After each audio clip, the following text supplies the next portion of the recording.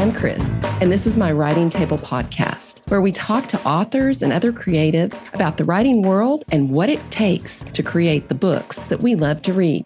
Ready? Pull up a chair and let's begin.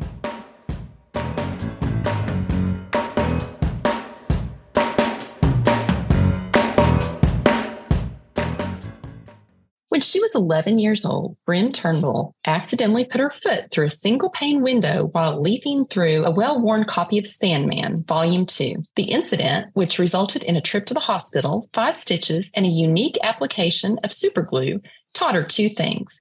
1, that reading is not and should not be attempted as a full contact sport.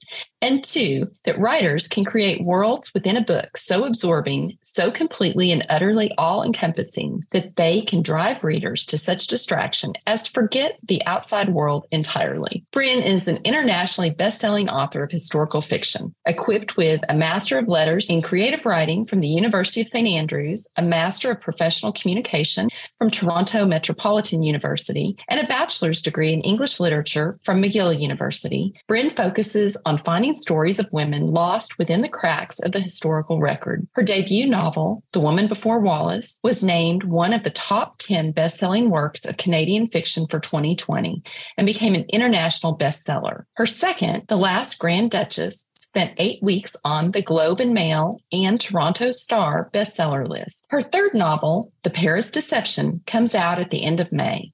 Welcome, Bryn. Hi, thank you so much for having me on. So, Bryn, why historical fiction? Gosh, you know what? Historical fiction always has been my jam. Like from the get-go as a kid, I remember reading, there's this book, it's by a Canadian author. It's called The Sky is Falling by Kit Pearson. And I probably read that when I was like 10.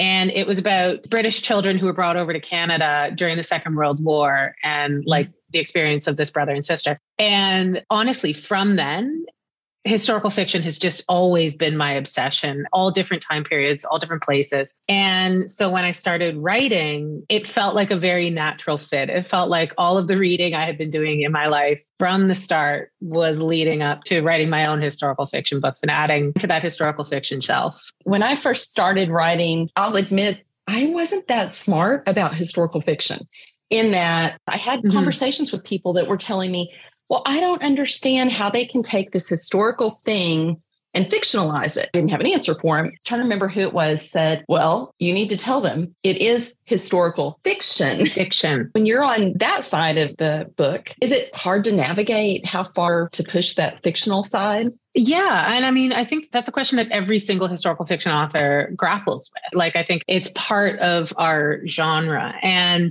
I've read historical fiction novels that play fast and loose with established history. And I've read ones that stick very close to the historical record. And I fall closer to the historical record. I try my hardest to navigate and thread my stories within established fact as far as I can. My first 2 books featured real historical heroines. And so those books are as close as I could possibly make them to the historical record, while still giving myself flexibility to explore character development within the bounds of that historical record. So like, you know, wherever I put the character, we knew that she was there. And we knew that X, Y, and Z were at that party, but we don't always know the motivation. And so that's kind of a fun place to play in terms of character development, figuring out kind of what's going on in that gray area between the black and white. With this novel that's coming out in May, The Paris Deception, I have taken a historical setting and I've inserted fictional characters and a fictional storyline into that historical setting. So it is different, and it is certainly more on the fictional side of the record, but there are historical truths at the heart of it. It deals with art that was stolen by the Nazis from Jewish families all across Europe. That absolutely happened. It takes place in this museum where all of this art was taken and stored, called the Jeu du Paume, which is located within the grounds of the Jardin des Tuileries in Paris. That is a real museum. And a lot of this art was stolen by the Nazis, Hermann Goring in particular, who basically just would wholesale take this and put it up on his walls, not pay a cent for it, even though they were couching it all in terms of safeguarding the art for the ownerless paintings. These paintings were not ownerless at all. They were owned by these Jewish families who, for very obvious reasons, had to flee or were murdered. So all of that is true. But I'm taking a specific sort of subsection of these paintings called the degenerates. That was a term coined by the Nazis, actually, for art that was deemed ideologically impure, according to their racist standards. It deals with this particular collection in the museum. And that's kind of where I start getting a little into the fictional world, because it's what my characters do with that art. Coming back to your question about kind of the line between history and fiction, I think that we have to respect the historical record as far as possible. And I always will include an author's note where I explain where I deviate, because one of the reasons people love historical fiction is it teaches them about different historical time periods and different historical people and different historical truths. And so when I write historical fiction, I always want to kind of tell you, I'm writing a story. I hope that you love the story and you engage with the story as a story. And here are all of the places. Here's all my work. I'm showing you all my work so that you know what's fact and what's fiction. Seems like you almost always see an author's note. Like you said, showing you their work on your document that you're writing. Do you just keep an author's note going the whole time? Or is that something you have to sort out at the end? I sort it out at the end, but I do keep kind of a running tally in my manuscript where I'll have little footnotes in the working manuscript where I'll say, I want to make sure that I talk about this and I want to make sure that I reference that.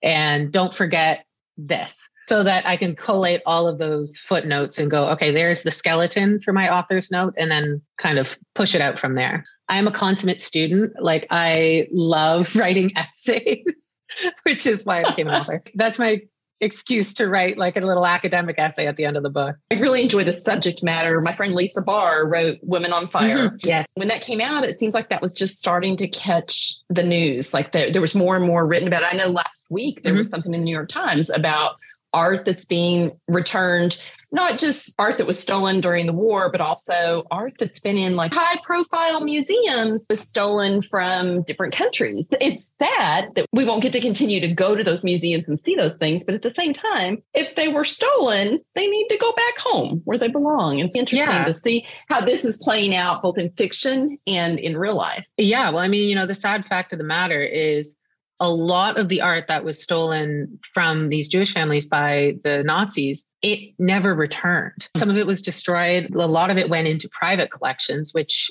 difficult to find them. And some did go into public institutions, into museums.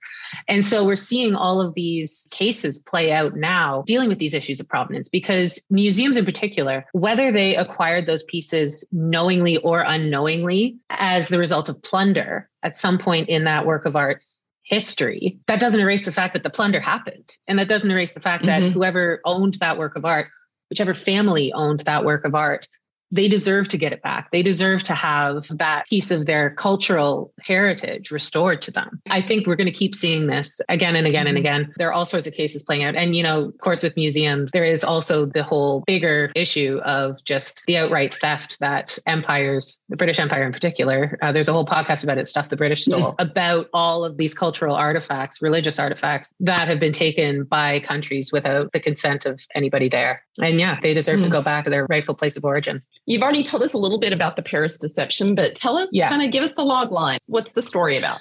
So the Paris deception is about art theft and forgery in Nazi-occupied France. And the story takes place, as I mentioned, in this museum called the Jeux du Paume, which is where the Nazis took all of this art, spearheaded by a art commission called the ERR, all of the art that they stole from these Jewish families and from enemies of the Reich. Within this museum, it was used as a sort of warehouse for high-ranking Nazis to come and take whichever piece of art they wanted. Hitler considered himself an artist. He was a failed artist, and he wanted to create the greatest art collection of all time in his hometown of Linz. And so a lot of this art ended up going, and it was earmarked for this museum. My story concerns two main characters. One is a young art conservator who works within the museum. Her name is Sophie Dix. And Sophie realizes that within this bigger art collection is a group of paintings known as degenerates. And degenerate art was considered, it was anything that wasn't a direct representation of the world. So we're talking Cubism, postmodernism, Impressionism, like any art that was not literally the world portrayed on canvas. Any art that challenged new perspectives, offered new perspectives, this was considered degenerate. And of course, art by Jewish artists, gay artists, all of this kind of fell under this broad umbrella of degenerate. Sophie takes it upon herself to save the degenerate collection by replacing them with clever forgeries with the help of her estranged sister-in-law, Fabienne, who is a bohemian artist who has fallen on hard times in the war. So the two of them joined together, despite a very momentous occasion that has ripped them apart in the past, to replace these paintings with clever forgeries. But in the course of doing this, the degenerate collection comes under very close scrutiny by Hermann Göring's personal art curator. He takes a very close interest in the degenerate collection, and the clock starts ticking on whether Sophie and Fabienne can replace these paintings and save these paintings without him taking notice of them too. Great way to amp up the tension. Just give us that ticking clock. How did you structure it? It's a dual POV. It's third person for both sections. Sophie, the curator within the museum, and Fabienne, the sister-in-law, who is this bohemian artist. So it is a chronological plot, but it is told from these two different perspectives as we move forward in time. What did that process look like? Like, do you stay in one head or just go back and forth? How does that work? It's tricky. I know that there are kind of authors have all these different ways of dealing with a dual POV story. And for me, I had to kind of keep it chronological in my head. I flipped back and forth between the narrative voices, chapter by chapter, which raises its own challenges, right? Logistically, I find that makes more sense because I know exactly what happened previously. I'm not needing to go back and infill things by writing two bigger separate narratives and then threading them together. But settling on the narrative voice can take a little bit of time, like clunking back into Sophie's voice or Fabienne's voice. I found that to be a bit of a challenge because they are very distinct narrative voices. Sophie is blunt. Sophie's matter of fact. Fabienne is a bohemian artist who, like me, talks with her hands and, a little more loose in her styles and in her ways of thinking. One of the ways, though, that I was able, for myself to get into Fabienne's voice in particular was a friend of mine, another author, recommended that I find her signature scent. And I had done that for my first two books because my main characters, I knew historically what perfume they wore because they both talk about the perfume that they wore in their memoirs. So I had done that for my first two books. I'd gone out and I'd gotten their perfume and I kind of would have that and wear it when I was writing to kind of get myself into their headspace. So with Fabienne, I thought, okay, well, here's another chance to do that. I went to Sephora and I literally went through probably 75 perfume samples and I'm spraying them. And this very lovely and patient woman is helping me. And I'm going, that's not it. That's not it. That's not it. That's not it. That's not it. That's not it. And probably on the 76th sample, I realized the reason that it wasn't working is because Fabienne, when we meet her at the start of the book, she is a very recent widow. She's been very recently bereaved. And so I realized the problem I was having was that as a new widow, she wouldn't be wearing her own perfume. She would be wearing her husband's cologne as a reminder of him. Nice. And that for me was the entry point into her character. Really, that just kind of opened her up completely to me. So I got her cologne. And I wore that whenever I was writing and it would get me into her headspace. I love the idea about the perfume because that would give you more of a sensual experience of being in their head, in their body. You ever challenged to switch over though? Like, okay, you've done this, but you've got this other scent. Now what? I would write like one day in one voice, one day in another. I was able to kind of keep them separate just through showering.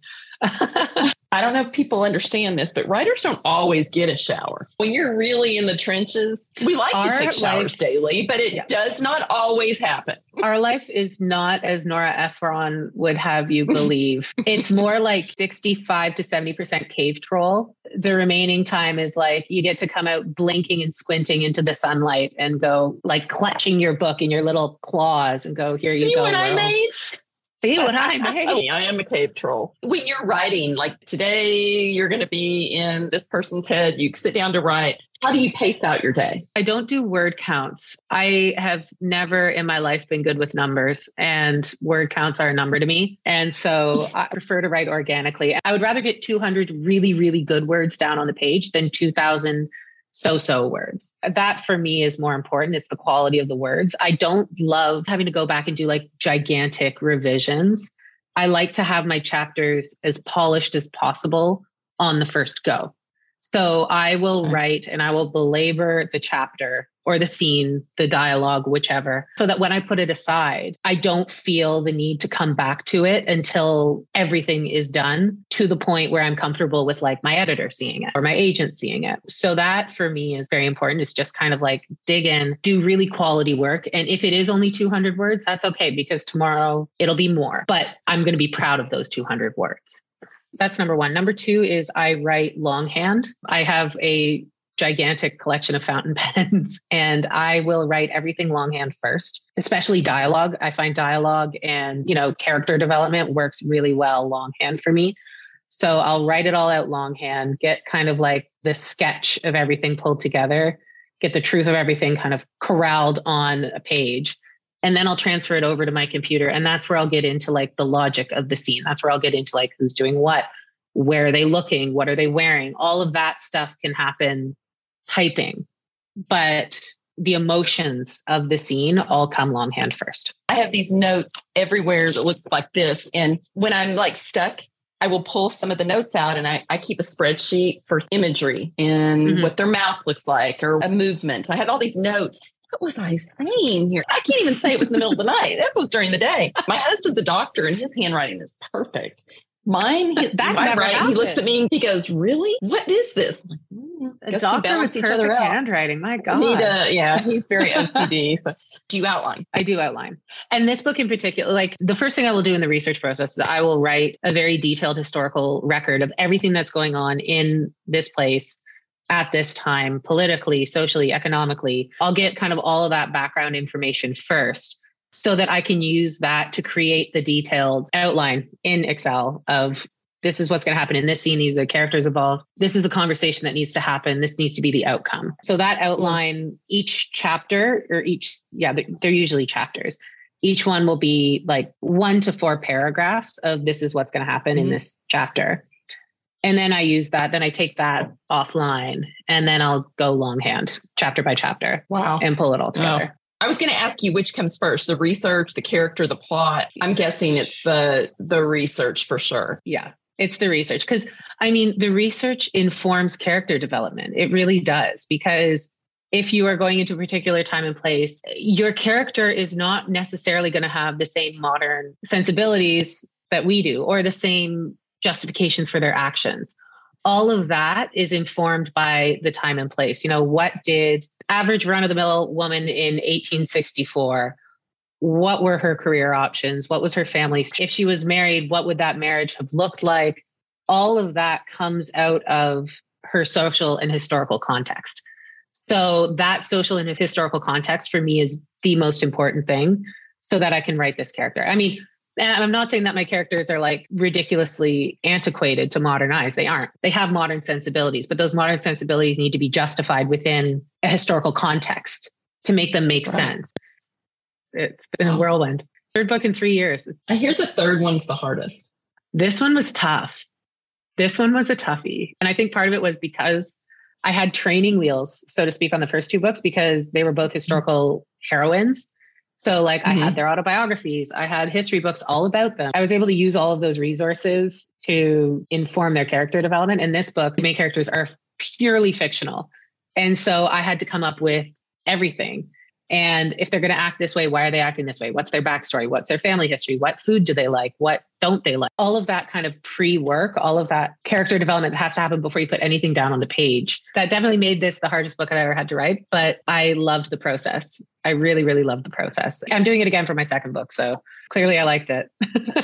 So how long does it take you before you start writing? About a year, I'd say. I do like a solid year of research. And that's usually while I'm writing the previous book. So I'll just focus entirely on the research, get that research all pulled together, build the outline, and that'll be about a year. And then I'll start writing.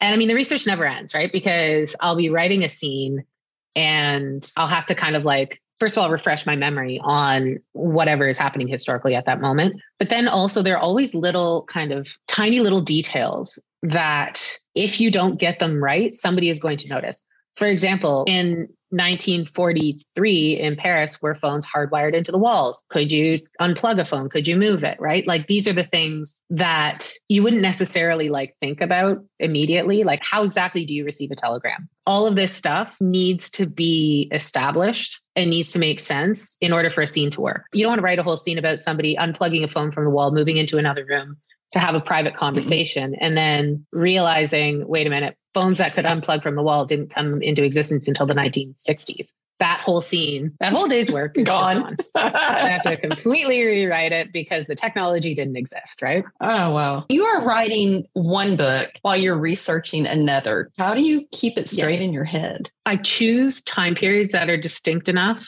that there's not really going to be overlap. Okay. So like my first book was 1930s England. My second book was the Russian Revolution. This book, 1940s Paris. My next book is 1960s Berlin.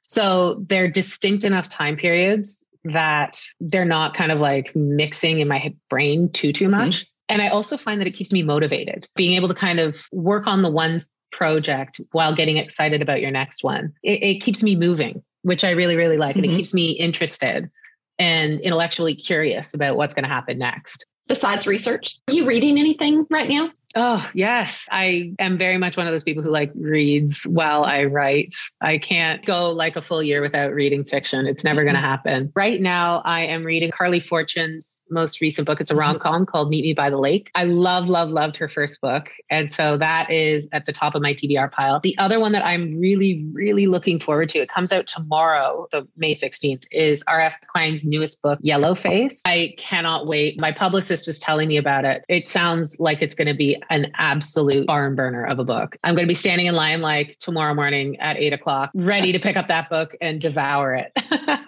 We are going to do a little lightning round.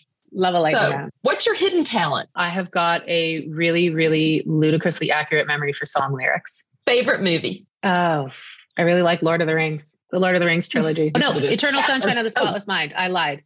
Okay, cat or Lord dog? Of the Rings is 2. Dog. I've got a little dog named Evie. Your favorite historical period? Favorite historical period, early 20th century.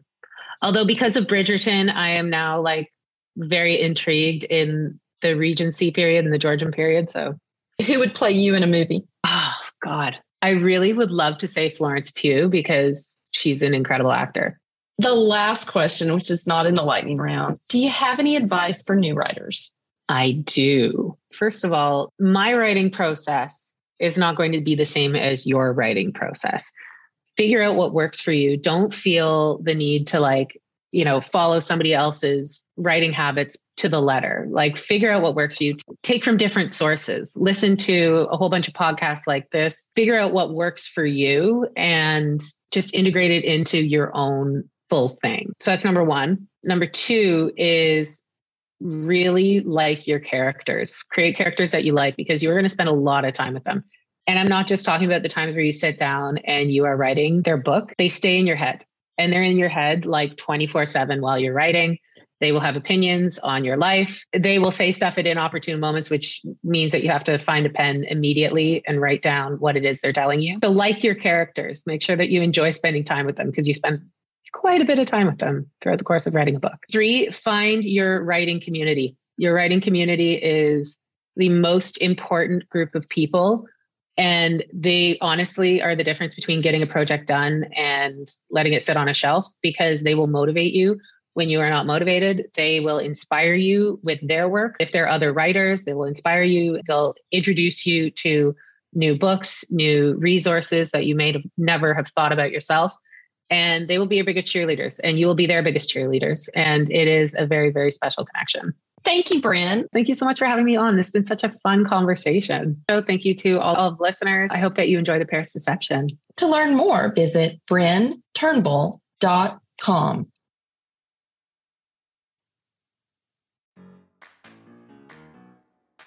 If you're enjoying the writing table, please consider leaving us a review. There are so many podcasts out there. Reviews help other listeners find us. Thanks so much for your support.